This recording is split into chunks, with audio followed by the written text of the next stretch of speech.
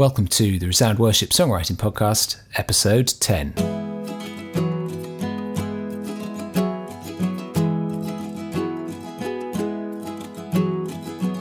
I'm Joel Payne from Resound Worship, and this is an interview special with record producers Dan and Matt Weeks of Weeks. Well, before we go ahead with the interview, let's just catch up on what's been going on. It's been quite busy here at Resound Worship. In the last few weeks, we've released 2 new songs, both by Ben Atkins, Here I Stand, Grace Alone, and All of My Plans Laid Down. And those are definitely worth a listen. They're both on the Resound website now. We had the Big Sing in London with Noel Tredinnick and Geraldine Latty leading a choir of over 100 people, and we recorded 2 new Resound songs there, so we hope we'll bring you those in the next few weeks. Matt Osgood's been busy re-recording 1 or 2 of his older songs, which is great. Sometimes it's nice just to bring them up to date a little bit. We're slightly more professional, I think, than when we started. And On the Darkest Day, which we mentioned in the last podcast, could be great for Easter. Do have a look at that as well. Something else we've done is we've created a new annual pass for our website. So this was an interesting exercise. We actually looked at how people use our website, and we said what would be a good deal for you and for us, which would offer you a lot of resources, but it would also help us to have this kind of consistent income so that we can continue to produce resources. And so we've settled at this $39.99 price, which does mean that you could buy a pass and download everything on the website. And we're okay with that, because even though on paper it's hundreds of pounds worth of resources, we recognise that most people don't actually come and get everything from us. That would be crazy. People come and get a selection, and this just allows you to expand your selection. But if you do want to just sit there for hours on end downloading things, then do feel free. Go and have a look. Go and see how the pass works. There's plenty there that you might find really useful. And then finally, we also rolled out a completely new look website, which is, importantly, it's responsive for different devices. So now when you get an email from us, you'll be able to go straight to the web page on your phone or your tablet, and it will look right and it will work right for your particular device. And it's also given us some new space to include a blog, to put our podcasts and other things which we're developing to help us work with the wider songwriting community. We've had a little bit of correspondence since last time. Josh got in touch. We talked about 10,000 Reasons last time, and Josh was pointing out that the second line of the verse in that has a sort of mixed up rhythm. It seems to be different in each verse, particularly when Matt Redman does it. And he was saying how in his experience it's one of those the congregation wins scenarios where he tried to stick really closely to what Matt Redman does, and found the congregation just smooths it out and picks the way they're going to sing it. And it's really important as songwriters to try out songs and to accept that sometimes the congregation wins. They kind of know what works collectively, and we can try as hard as we like to push them down a certain line, but sometimes they just go their own way and they win, because if a song is congregational, then ultimately they have the final say. Stuart Chaplin also got in touch, tweeted us to say how much he's looking forward to a podcast on kids' songs. So, we'll do our best, Stuart. I don't know whether it's going to be specifically kids' songs or more along the all-age or mixed age lines, but we're going to see as we do that. Sam's got 1 or 2 interviews lined up, and he's got quite a lot of thoughts to throw in on this, so we'll work with that. It may be that we have to do something that's, and a subsequent podcast is very much focused on songs definitely for children, but we'll see as we do it what the crossover is and so on.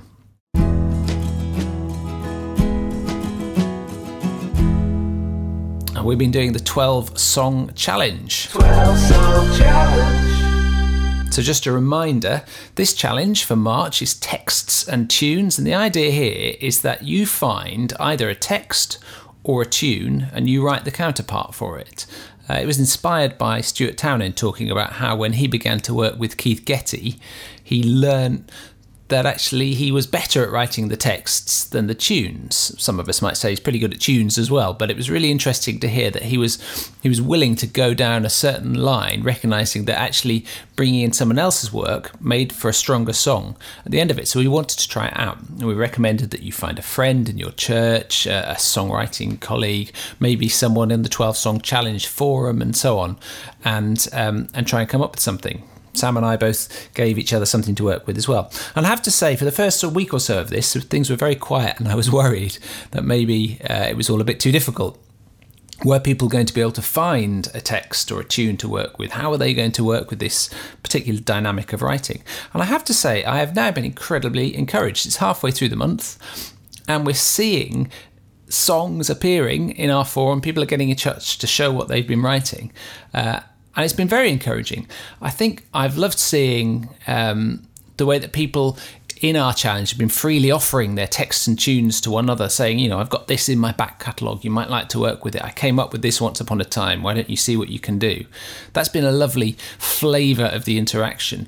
But it's also been good just seeing people work together. We've got a few songs on there now where it's a text and a tune by 2 of our 12 Song Challenge writers. They've got together through cyberspace and they've had a go at something together. It's very special to see that relationship developing between writers. I found as well, some people are writing tunes or words with this challenge that are quite different from their usual offering. They're sort of discovering a new sound or a new lyrical voice by limiting themselves and actually letting, in a sense, someone else, whether it's the tune or the text, set the agenda for the song. And that's been fascinating and quite encouraging as well. The final thing that has encouraged me is just the quality of what is coming out. Now, I don't know whether this is because people are simply focusing on one aspect of it, or quite often are working with something which is produced by someone who of a particularly high standard, but we've seen some really high quality things. Lyrically high quality, quite a lot of thought into the melodies and so on. So I'm really encouraged by this, but I'd love us to think, and we'll talk about this more on the podcast, about how we can learn from this process. What do we now need to put into place in our songwriting method that helps us maintain this kind of quality? You heard in the last episode that Sam and I set each other something. Sam has already worked away and has come up with a set of words for my melody, so I'm really delighted with that. It's really lovely to hear this tune I've had going around in my head for, 2 or 3 years, some quality words for it now. Although I did throw in a curveball by accident, because I failed to tell Sam that in my head 2 of the quavers at the end of the first line were slurred, and so he's crammed in some words very sort of faithfully sticking to my rhythm. I'm hoping that he can sort of unpick that and remove a syllable here or there, and it will work fine. I still have to work on a melody for his words, but I've got that very much in my mind for the rest of this month. And if you're still planning to do this challenge and you're stuck, just a reminder of some of the places you could look for things to work with. If you want a public domain hymn, text or tune, you could go to cyberhymnal.org. There's all sorts of things on there. Just pick out something that inspires you. Or if you want something that's a bit newer, then our sister company, jubilate.co.uk, is full of texts and tunes written by British writers in the last sort of 40 years or so. It's worth saying those are still in copyright, but it doesn't mean you can't work with them. The way hymns are set up is to allow you to bring your own texts or your own tunes together and to work with what other people have done. It becomes more of an issue if you're publishing, but let's worry about that if it happens somewhere along the line. There's also a website called folktunefinder.com. You could go and have a look on there. Maybe find a folk tune with the same name as your town or your church or so on. And then finally, just any hymn book. Pick up any hymn book when you're in church and to flick through and see what inspires you. We'll say at this point, avoid songbooks, and the reason to avoid songbooks is because you'll find song texts which have been written along with and at the same time as the tune, and that gives a certain kind of character which in a sense we're trying to avoid this time. What we want are things which are very much written independently for you to try and bring them together. But ultimately, remember, it's all an exercise. As I said before, don't get too worried at this stage about requesting permission and so on. Just have a go, see what you come up with, and just let it unlock another layer of creativity. Who knows? This might become the way that you write from now on. 12 Song Challenge. Well, without any further ado, let's move on to our interview with Matt and Dan Weeks. Dan and Matt Weeks, it's really good to welcome you to the Resound Worship Songwriting Podcast. Thank you. Hello, Joel. Hello. Now, we'll just fill listeners in a bit on our background and previous history together, because obviously you produced, the main point is that you produced our Christmas album for us in 2014. And then I was thinking back, Matt, I think we must have met a few years before that. I used to do some gigs when I was in London. I used to organise some gigs. Muswell Hill, wasn't it? That's right. And everyone who came always brought Matt Weeks with them. And you always seem to be playing a different instrument, whether it was keyboard or bass or, I don't know, euphonium or something. Yeah, it was written into my contract. I must play at all gigs that are put on at Muswell Hills. Yeah, it's good. They can't afford to do them anymore. They've had to stop. And then it was a short run. Yeah, well, obviously we had to get we got in touch about the Christmas album and booked you guys in. So that's where I met Dan. And obviously you're both multi-instrumentalists from what I've discovered, and your brother also is, and I think your dad is. And so just kick us off, maybe, Dan, tell us a bit about your kind of musical background, your family. I think there's been quite a lot of music in your life. Yes, there has been. I just wanted to ask, though, what do you call your listeners? Are they resounders? Resound? Yeah, probably. Yeah. What would you call them? I don't know. I think we'll come up with something by the end of the chat. Yeah. So, yeah, historically, there's always been music in the house. It was always kicking around as kids. It was a wide breadth of music. It was all, there was world music, it was classical, it was rock and roll stuff. Strange enough, there was very little worship music. Yeah. For a long time, and I think I was actually 21 when I bought my first worship record. But that aside, yeah, we were always under the influence of music. But I hasten to add, what you were going to say then? Yeah, we weren't pushed heavily into pursuing careers. I'm sure at some point there was a conversation that said, this won't help you very much financially. Yeah. But it's been good. So a lot of instruments around the house as well, guitars and... Also, the other main thing was that our dad always had a band, literally ever since we were tiny. Yeah. So there was always this he had this band and it seemed amazingly cool. Yeah. And we always wanted to try and get into it, which we eventually did. So that was a big part of it, I think. So you had to try and learn instruments just to try and get in the band? Yeah. Getting more and more exotic. We figured out who was the weakest link in the current lineup and tried to learn that instrument. We shot them off. No, we had... Matt played trumpet and I played alto sax in the first... in our first outing. Right. I think playing the Red Line Brentford, it was probably illegal. We shouldn't have been allowed in, but we did play. We're definitely underage.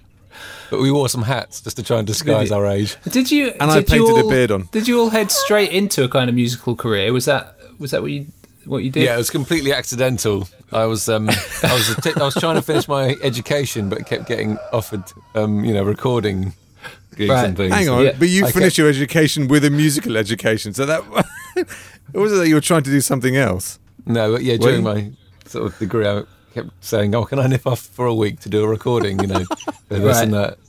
So it sort of just landed, in front of me, and accidentally just went into it really without thinking about the consequences. And Matt, you've played on. I remember seeing your name on lots of worship albums over the last sort of, I don't know, best part of 20 years, I guess. All right, steady. Yeah. It has been. Yeah. I think it has. Actually, yeah, that's and true. Obviously, that was a short answer. You formed this production company with your brother, Will. And so just tell us a bit about that. Weeks, what sort of things you do. And what is it, how does it work, working together as three brothers? Well, we set it up in 2007. I had moved to Helsinki, Finland, and I'd been there for about 7 years and been producing there and working in sort of Finland, Sweden, the Nordics. And then there was a project that I think I got Matt involved with coming over to Finland. And then there was a project with Vineyard Records in the UK 2007. And 2008, man, I was on loads of flights back and forward. And we decided that what we'd do is we'd give it a go, set up a company that was just a sort of an association between us under a brand name.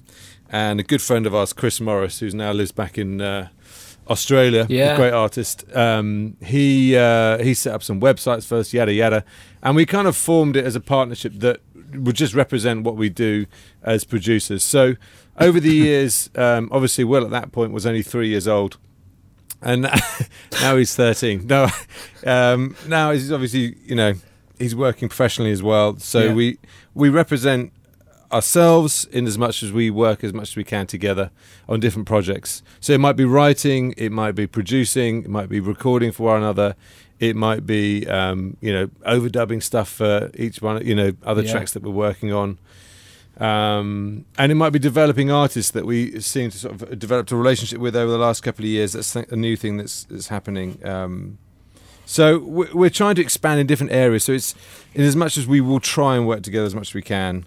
More often than not, the budgets don't allow, but we're involved with so many projects together, which is good. Do you each take the lead then on different things that you're doing? Because I know when we worked with you, we worked with the two of you. I think it depends on the project, and it depends who's sort of at the helm, really. I know there's things that Will has done that Matt's featured on, and I've got Will and Matt to play on some stuff, and we've shared production seats together. I mean, it is exceptionally fun, and some of the best records I think we've made are the ones that have been kind of a good landmark records, the ones where we've all been involved and people have talked about those ones, and I like that. That's really good. So I think with the advent of us putting a studio base together, that will give more opportunity for us to pitch in with different works. And of course we're involved with TV work and TV production work, where having a catalogue of music and developing a catalogue of music really helps, because you can be sharing music and putting stuff forward for different projects that you're working on. Yeah, so that helps as well. Tell us a bit about this studio, Matt. You were telling me a bit about how it came about, and you're kind of working on building it almost at the moment, aren't you? Yeah, it's really exciting actually. I'm going to a little Anglican church in Ashvale, just near sort of Guildford, and we've got a fantastic vicar who's he's got a very creative background, or did fine art, and he's a fantastic guy. So we've been using a Methodist chapel as our secondary building for all our extra messy church stuff, and all that sort of thing. But the vicar's like, well, why don't we? My vision for it is for it to be sort of worship, hospitality, and creativity. So why don't we put a studio in it and see if that attracts other creative people to it as well? And I was like, yes, that's a fantastic idea. Let's do that. So we started with a fairly small, idea of how we could cobble it together and how much money we'd need. And then we went to the Methodists, obviously, to check it with them. And the ideas just kept flowing, and it's just grown into a bigger design now, with a control room, live room, booth, and the budget has just sort of come through for that as well. So and we're looking to start building sometime this year soon. So it's really exciting, and it'll be amazing to see how it will affect what we do already. And also the key thing also is that we need to use the studio for community reasons as well. So that's brilliant. kind of the remit. So it'll be exciting to see how So you'll have to look for local projects and absolutely, things. Yeah. And so it'll be really exciting to see what emerges with that sort of community angle as well. So, very exciting times. Well, this podcast is directed at, we call it grassroots songwriters in local churches. Basically, people in churches all over the country, all over the world, who are writing songs for their church, not necessarily being sung anywhere else, but they're part of the kind of worship vocabulary of that church. And I think for a lot of songwriters, and certainly for myself in the past, the whole area of recording, of producers, this kind of thing is a real kind of mystery, a sort of murky world that we know nothing about, and kind of wonder less of the murky what's involved. So I wondered if you could kind of talk us through a little bit about what does a producer actually do, and what might be a sort of the process that you'd go through between, say, I come to you and say, I've got this, I want to record an album. What kind of process might go through from there into actually coming up with a finished project? Well, just to chip in with a quick kind of anecdote, I remember just in an attempt to demystify it a little bit, I remember working with a worship leader he was doing his first project. He was writing, like you said, songs for his local church, and he got a chance to do a CD, and he'd worked with the producer for a few days before a lot of the band members turned up at the studio, and he just said, this is just nothing like I thought it was going to be.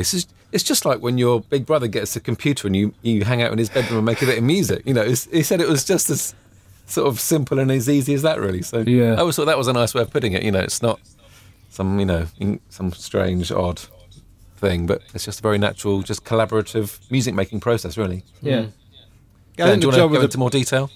No, I think the job at a very high level, the job of producers really to enhance the creativity that you as an artist are developing, is to see the key points, the key styles, the elements, and enhance those either by bringing more musicians, more a particular recording environment, organise the budget, organise the recording process right through to mastering and finalising the project, maybe even helping out with artwork, and we tend to get involved with kind of the whole run of everything, even up to videos and stuff like that. We love to help the artists really find their identity and their expression And in some cases, it's helping to shape that. So if someone comes and maybe in their musical development they're not far on, they haven't many years' experience under their belt. The stories maybe aren't there, or the musical creativity isn't there, and you help to give opportunity to develop that. By putting certain styles and instrumentation in front of them and pushing them creatively, that can really help.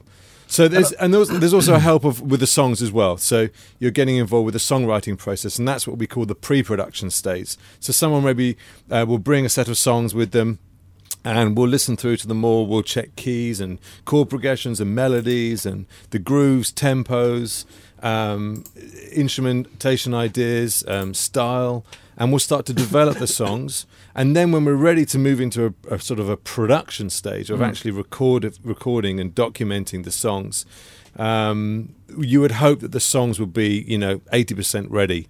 And the funny thing is, we always joke that the pre-production stage actually is the most important part, because you're putting a massive stamp on the songs and the sound and the style. And there's always parts that you record as demos in the pre-production that end up being used in the production stage, because they're the most important and integral part to the sound and style of a song.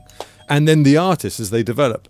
And then, of course, once you get through production and, tracking drums or multi-tracking or recording as a band together, or going on location somewhere to a house in the middle of the wilderness or a expensive studio in London.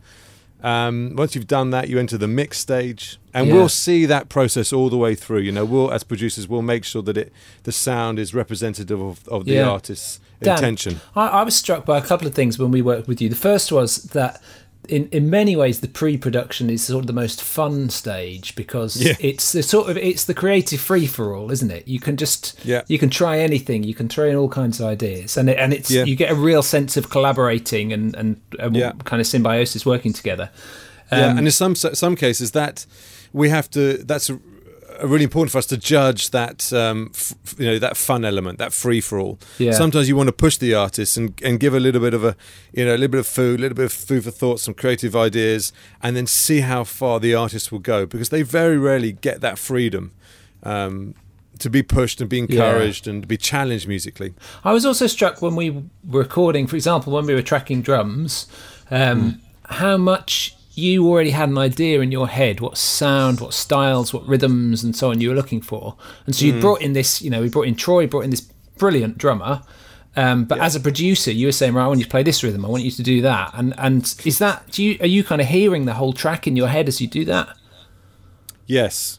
In many cases, there's a sort of a set pattern that we've got. There's a groove that we want him to deliver. So in some cases, of course, we'd say, Troy, have a little play it through, or to any drum, just get comfortable with the beat, get comfortable with the groove, the tempo, the arrangement, and then you start to hear their kind of personality in the playing.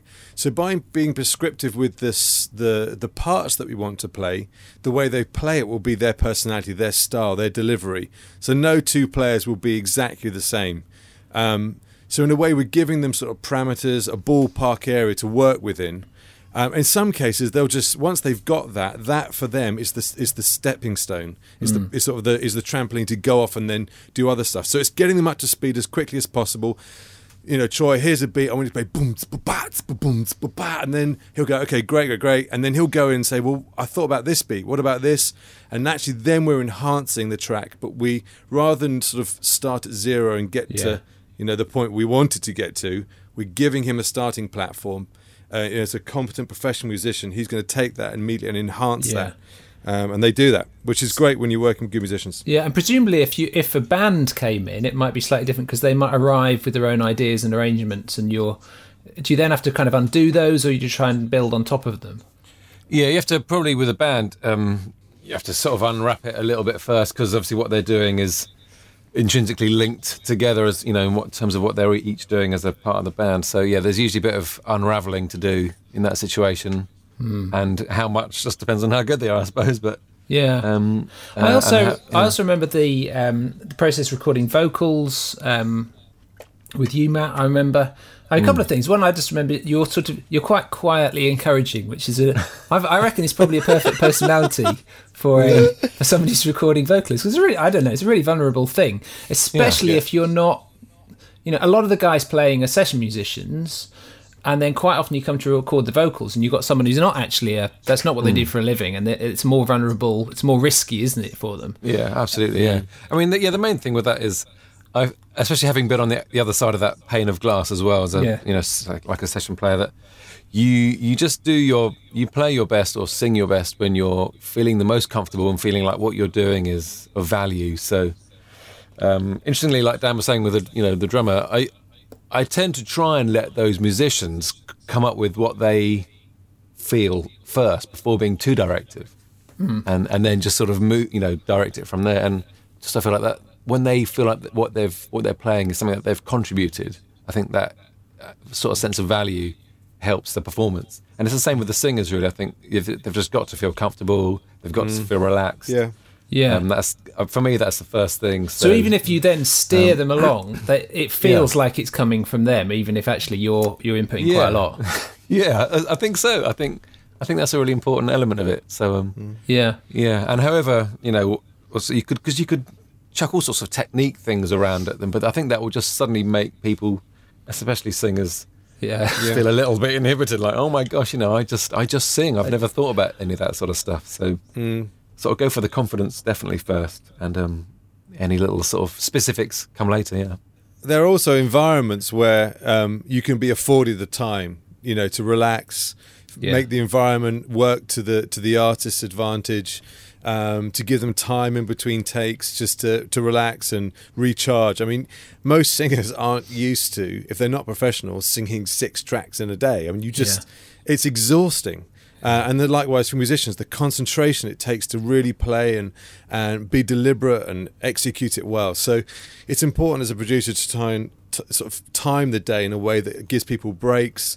And when we need to push a little bit harder, we can do that, but not exhaust them. Whoever's playing. So that's really important. We also did a fair amount of recording in your bedrooms or spare bedrooms. And whilst there's some of the key things like the drums and piano, a lot of that happened in the studio. A lot of it is just, like I say, just kind of in a spare room at home. And I guess for guys listening to this, they think, well, I don't know if I can afford to go into a studio. I want to make a nice sounding demo of my song so I can share it with people. How important is the equipment, the space, and so on? Or do you think people can actually pull it off at home reasonably well? You can definitely pull it off reasonably well at home. I think it's been, there was, wasn't it, there's that Daniel Bedingfield album that he did in his bedroom, Yeah. So it's definitely possible, and with, a small amount of decent gear, again, it doesn't have to be anything crazy, but something really solid, that will do the job, and I think it's, for me, again, I try and think, actually, if I'm investing in some gear, investing in the instrument actually is going to make, I think, more of a difference to the listener than the analog to digital converters that you've got at the end of your chain. As good as they need to be in a professional studio. I mean, if you've got an amazing sounding acoustic guitar, then it's going to sound really good for starters. And also just what you do with the audio once you've started recording it and you're fiddling around on your laptop with EQs and compressors. I feel like it can very easily go wrong. You can quite quickly make some sort of errors that will kind of ruin the sound. But equally, you can work wonders with all that technology as well. So, I think you can definitely do it. I think it's also interesting how many of some of the biggest records, musical history, maybe of the pop rock era particularly, have been recorded so badly. I mean, they just sound atrocious. But yet the musical experience we have with them, the atmosphere that we feel and the reaction we have to them is phenomenal. And actually that is also a crucial part of what we deliver, is that there are some recordings that just can't be bettered or redone. And that little demo that you put together in the bedroom is just astonishing. Yeah. And it's a mix of that being in an environment which we're used to, being limited by the gear we've got around us to make a really good job with what we've got. And I think there is a certain skill in learning how to position mics and record things and use pop filters and EQs maybe a little bit to understand the room and the sounds that you've got around you, and how the room affects the sound, or learning to tune the guitar properly or tune your drums, or be able to deliver a vocal in tune, or those kind of things which enhance the performance But yet there's sometimes where it doesn't matter where it was recorded, it's just a stunning performance. I think there was a track on the Adele album, wasn't it, the last one, which they ended up, was it Someone Like You? And they ended up going back to using the demo vocal they recorded when they first tracked the vocal. So they'd been out to the studios in LA, yada yada. And they saw we can't beat that performance. Point in case, slightly closer to home on that Resound Christmas album we did. I remember hearing the demo you did for, was it Ring Out the Bell? That was great. great. Great That demo. was a great demo. There were elements of that which we just couldn't recreate. We just had to do something different. But there was something fantastic in that. At which point, Joel's asked us, "Well, why didn't you just use it?" What's wrong with you fools? It could have been so much cheaper. Okay, let's talk about so that much more worship successful. sound. The Do worship sound. you know what I mean when I say that worship sound? Are you Great opening a sound. can of worms here, Joel? Yeah, tell me, what do you think of it? Whose fault is it? Or is it good? I don't know, it's the question. You want to blame someone? Oh, here we go. He's already got the guns out. The worship sound. There is a worship sound, isn't there? There is a worship sound, yeah. There's a commercial product which has now been made readily available for the world to listen to and packaged into a easy listening sound that is recreatable either through backing tracks and or the basic instruments that you now have in your churches. Possibly, maybe. I think it's accessibility has kind of mutated into globalization. Oh. Did you like that? Yeah, I'm going to write that down. Write that down. Because accessibility is great, and obviously we want people to be able to pick up as many songs as they can and want to use. That's a good thing. But there's a point where, we sort of that's that culture of wanting to buy into a brand of and you hear these amazing albums and they sound great, and you can hear the experience and the energy, and it's fantastic. But then I think the problem is that we suddenly want to recreate it, even if we've got a violin player, 2 flutes, and a kid on the cajon, and 3 old ladies singing backing vocals. If that's what you've got in your team, then I think you definitely need to play to your strengths. Do something which suits them. And I've heard about people that are fantastic, like a fantastic musician at a church, but stylistically wasn't doing that sound that we've been alluding to, and played something very different. And in the end, that guy left the worship team because they would much rather pursue that sound than that individual in their church. I thought that's shocking. That's really interesting. Yeah. So I think that's always a little highlight for me. Just go for the people, not the sound. But there's also something quite key in this, is that we're looking to recreate a sound rather than a song. Yeah. And that's a massive difference in itself. So in the last, I'd say 5 to 7, maybe even 10 years, we've discovered that as production has become more professional in the Christian environment, in worship environment, as we've been able to challenge creatively, the way in which we develop the songs, we've enhanced them with massive production budgets, which have made the sounds huge, big and expensive. Of course, the digital age has brought synths and keyboards and sounds and samples to the fingertips of every spotty 13-year-old in their bedroom, which is great because it means they've got fantastic tools to be creative with. However, the songs aren't necessarily that great when you strip it back. Yeah. And we find ourselves being servant to the sound rather than the song. So when we have to come and we talk about recreating, we're trying to recreate an atmosphere, a sound, not a song. It's easy to recreate the song. You play the chord, you sing the melody. But the way in which we recreate that sound is really, we're becoming slave to that. And I think that's where there's the massive weakness in this. We're not all one sound. We're not all the same musician. And we're not all to be playing from the same kind of sounds. Even when we talk about indigenous sounds from different countries around the world, why is it that in northern Sweden or Malaysia, they have to be playing the same instruments and in sounds and create the same sounds that Bethel have made? Yeah. Hang on. There's something really big missing here, which is that there's something about every tribe and every tongue, and we can't forget that. And they're all to be given equal room and equal platform to share their sound, their heart, their song to their own nation and maybe abroad. I remember when we spent a bit of time in Peru. We went out to work with the church there, and we arrived in the Peruvian Andes on the Sunday to go and worship with this church. We were looking forward to this. I don't know. We thought it was going to be really sort of Latino, and we were going to discover all these new sounds and new styles and so on. And actually, what we found really was they were singing Hillsong in Spanish. Yeah. And that was a perfect example of actually they were just importing a style and just kind of, in a sense, imposing it on their own culture. And then alongside that, they had some of these really traditional sounding songs, which the older members of the congregation still knew. And I think for us, there was so much more freshness in those more traditional sounding older ones than just a translation of the well-known Hillsong. I mean, the irony is, of course, you want to be able to travel to a church, walk in, and have that point of access. And having, a larger globalized worship market means that we can do that. We can walk into any church in any country and say, hey, I'm going to play this song, and someone might know it, and we're in. Yeah. But there is that expression of, one, the localized church, who we are, what we do in our community, and how we affect those around us. That's the way folk song originated in the UK, in Britain, years and years and years ago, singing in pubs, telling stories as the travelling singer, went from village to village. And that's part of our heritage. And so we want to build on that. And of course, I think there is room for younger generations and new musicians to find new expressions of worship. Yes, we want to be encouraging that. I want to be on the forefront of that musically, so we find that we're inspired. It doesn't have to be sung. It could be instrumental.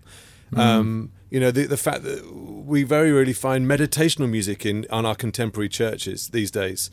So there's so much room, so much more scope. And I think once we can see round this bottleneck somehow, or just simply smash the bottle and say, with today's age of the digital age, that we can listen to, watch, download, be a part of events that are happening globally, we should be able to completely negate that. So I'm hoping that whoever the gatekeepers are, they could be labels, publishers that, of course, demand to keep their business running, but also are serving the church. And I don't want to be rude about what they do. It's important that they give this resource to churches that need it, that we can worship in our car, worship with our iPods. We can listen to music and be blessed by that. But at the same time, it's expensive to make music, but if you can give something away, it's a great song, how do you get it to the masses? So I think there's encouragement and there's warnings in that.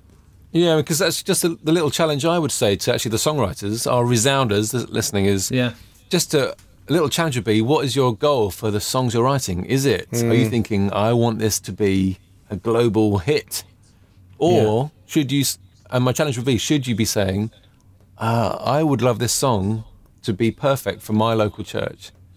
And, I can just imagine the difference in the song that would come out with a change with that change in focus. We've set so we're doing a 12-song challenge this year, where we've got about 100 now, about 100 songwriters joining in, who are each month having a go at a particular challenge. So the first month we did scripture songs, where we gave them different passages of scripture, just try turning those into songs. Really interesting to see so many different ways of using the same scripture.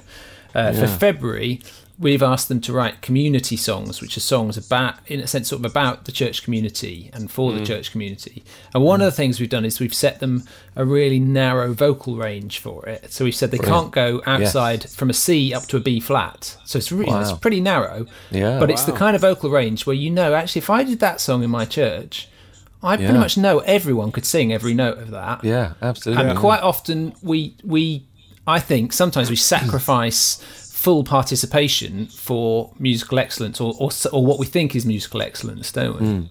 No, that's brilliant, because I've been thinking the very same thing, just having started to lead up my little Anglican church. Like I said, it's exactly the same thing. If there's a song which I love and it's got that one of those octave jumps in it, it's just, you have to write it off. It's not going to work. And it's I've been thinking exactly that. The songs that do go down, I remember thinking, here I am to worship. That works really well. Really and narrow actually, range, other isn't than it? the bridge, it's like it's like a six note range. I think that's brilliant. And other things, along those lines, I thought, we've got to keep to some of those more rigid guidelines, and I'm sure you could find something that works. Can I ask you, as really musicians and producers, you spend your day job. You're both very good musicians as it is. You spend your day job working with, session musicians, brilliant musicians. And then you're in church on a Sunday and you're working with essentially a different group of musicians and certainly a different group of singers. And I often hear songwriters say, but I want to push the boundaries. And do you have to put a different head on when you're in church or when you're producing a record? Yeah, I think when you're, at a conference or something, or, on a recording, producing, you can just go into that sort of minutiae, that detail, partly because you've got the level of musicians there that can do it, and you want to for the production's sake, etc. But yeah, it's different on a Sunday morning. But I think again, you just think of simple. I mean, it's just simple things that I was told as I was growing up and learning that made a massive difference to the way you approached playing music. And you think, okay, what are those things that I can drop in? Just focusing on timing, or just think about nothing else but just as a bass player, just do this job, or as a singer, try that job. All the little tips that you've picked up for each instrument or each approach, just trying to drop one little thing in, just that will make as big a difference as possible. Can I ask you one quick question before you dash? Because we've got one question that we ask all of our interviewees. And that is, Dan, you've got a moment to think about this. Right. Knowing all the worship songs that you know, can you pick one that you listen to and you think, I wish I'd written that one? I have an answer for that if it's not a worship song. Oh no, come on, there's got to be a worship song. But if it's a worship song, maybe it's not. Maybe it's one that you think I couldn't have written that because it's stylistically different or something. Or well, do you want to know what? Do you want to know what one or two other people came up with? So Townend, he came up with The Servant King. Oh, that's interesting. That was on my mind as well. Graham Kendrick picked out Our God is Greater, Water You Turned Into Wine. Okay. That's interesting. Wow. Yeah, interesting, because The Servant King was on my mind as well, and some of those old Kendrick ones. Just lyrically, you go back to them, and even if you don't think they're still stylistically relevant. What if you can't have that one? You can't have The Servant King. Can't have that one. Because Stuart's got that. Yeah. Do you know The Humble King by Brenton Brown? Yeah. I love that one. That was good. Lovely. Right, I'm going to add you to my list. You can hear me typing. There you go. As we speak. Matt Weeks, The Humble Just King. in between Stuart Townend and Graham Kendrick, am I, by any chance? That's the place to be. That's a good time. That's made my day. Oh, lovely. Matt, it's nice to speak to you. I'll you too, guys. go off and pick the kids up, and I'll wrap up with Dan. Yeah. Dan, while we're there, what song came to your mind? The first song that came to mind was some of the choral pieces on Fauré's Requiem. Oh, yeah. So the Pia Jesu on that is stunning. And when you're sort of talking about ambiguity of lyrics and maybe, talking around the spectacle of who Jesus was and the life and the works of his spirit and his kingdom, there's some really big stuff in that on that collection of works. So I would love to have been able to write something like that, which is way out of my my talent zone. Oh, that's great. Yeah. So I think something not contemporary, but something that fails to. It never fails to inspire. I was going to ask. My other way of phrasing the question was if you could go back in time and pinch it before they wrote it. Just thinking, I know it now. I'll go back and write it myself. That one could be quite hard work, couldn't it? It's a lot. Yeah. I think there are songs that also stick in our lifetime that make a big impact on us, and we latch onto those, and I think that's the same for the church. There are certain generations that find certain songs just minister to them really well, and it stays with them, and they will always work. And I think that's the trait of a great song that we hear in the worship community in churches, when there are still classics that we sing from the mid 80s, and early 90s, and these songs are still strong because the lyrical content enhances our worshiping experience. Yeah. And that for me kind of sets certain people apart, that however we want to kind of look at the commerciality of worship music, when you consider the skill and talent of someone like Matt Redman, who can just unpack the concept of grace in 3 lines, and we understand it, and the worshiping body gets it. But at the same time, of course, he's on a musical journey and he's ministering to a global audience. And, I think for some of us, they are set apart to do that. Likewise with preachers and speakers and writers, filmmakers, artists, everyone within the creative field have an opportunity to minister beyond our the borders of our own countries, and some of those are set apart from that. Others are, we're called to really minister to our local church. It's funny you asked about what happens on a Sunday morning. Yeah. I've been leading now for quite a while. I took a long break, maybe about 5 or 6 years, and then came back to it and really felt that I was picking songs that set, obviously it's about the message, it's about the words we want to sing, and as a consequence, if the melody was slightly difficult, I kind of would put that second to the words that we were singing. So it was about the message and the interaction. Yeah. And people might not guess that, I suppose, as when knowing that you're a producer, music is your thing, you've got tunes running around your head all day long and so on. Actually, when you get in, when kind of push comes to shove, it's the words that... I think, but that's what we're called to do in leading, is to give people songs and an atmosphere that they can focus on Him. Yeah. And equally, I think what's interesting in a character that sort of appeared when leading is more of the prophetic singing. So actually using my sort of melodic instinct, making stuff up, singing words. If someone says a prayer, reacting to that with song. Yeah. And that's a great tool for, I think, in a songwriting situation, is when I think we did it a couple of times with the songs. We talked about the lyrics. Sometimes with an artist, we'll talk about the song and they'll paraphrase the lyrics. They'll talk about it in detail. And actually, they then come up with, as they expound on the lyrics that they've written, they come up with 8 or 9 other great lines. Yeah. And suddenly we're getting much more detail. So to learn to do that and exercise that in a prophetic, prayerful situation and singing back a response that people have prayed out loud so that we collectively can join in together, that's a fantastic thing. I'm really wanting to get into more of that. So that's a big challenge for me at the moment, is learning to do that better. Brilliant. Dan, thank you very much.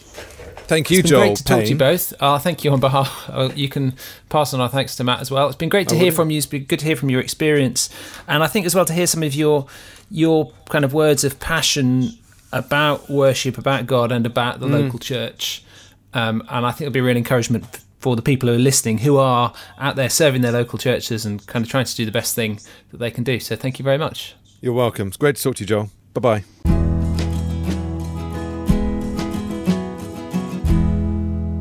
So it just remains for me to introduce to you our featured song, which is Here I Stand, Grace Alone by Ben Atkins. I particularly love this song because I think Ben has a gift of writing very short phrases that condense into 2 or 3 words quite a lot of deep truth. I encourage you to go and just have a look through the words of this one on the website. It sounds in many ways like a fairly typical worship song, but he's got a real gift lyrically in that respect. So I think it could be really helpful for your worship.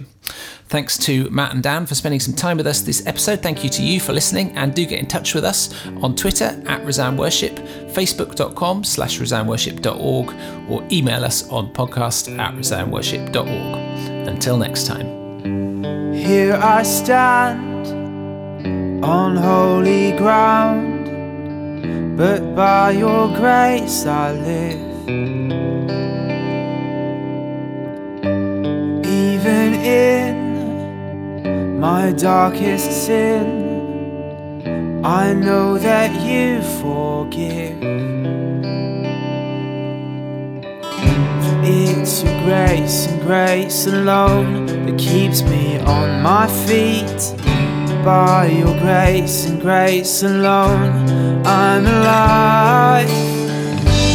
All I have been, all I will be, all I am is covered by your grace alone. Loving kindness lavished on me, I'm completely covered by your grace alone. Jesus, breathe over me, lead me once again. You perfect my wayward steps, so I am not condemned. It's your grace and grace alone that keeps me on my feet. It's by your grace and grace alone I'm alive. All I have been, all I will be, all I am is covered by your grace alone. Loving kindness lavished on me, I'm completely covered by your grace alone.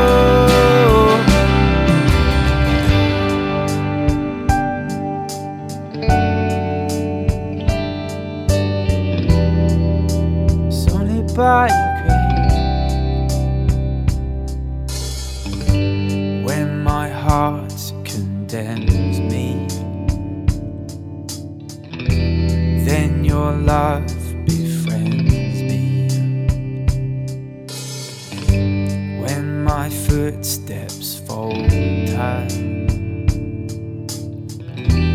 then your love is stronger.